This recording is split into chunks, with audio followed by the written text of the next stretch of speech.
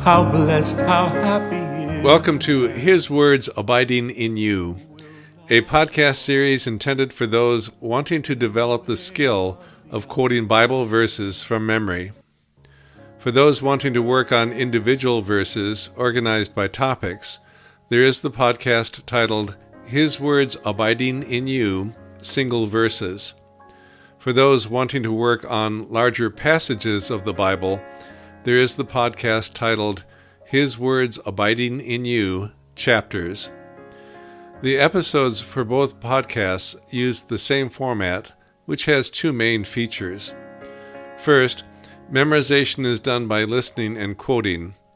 You listen to a reading from the Bible, and then you practice quoting as much as you remember of what you have just heard.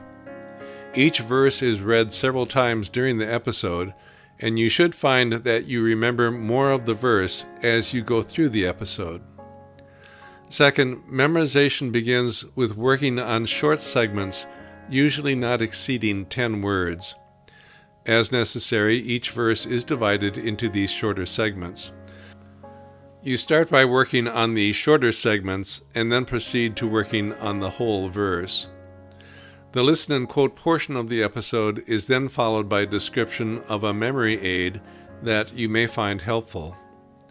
Scripture quotations are from the English Standard Version of the Holy Bible, copyright 2001 by Crossway, a publishing ministry of Good News Publishers, used by permission, all rights reserved. The theme music is from a rendition of Psalm 1 by Marty Goetz and is used by his kind permission. The His Words Abiding in You podcast series is presented by Quoting the Bible Productions. All episodes of the podcast series are commercial-free, are provided at no cost, and are protected by copyright. We hope that you will listen to some of our episodes and, as the Apostle Paul wrote, let the word of Christ dwell in you richly. We delight in the law of the Lord.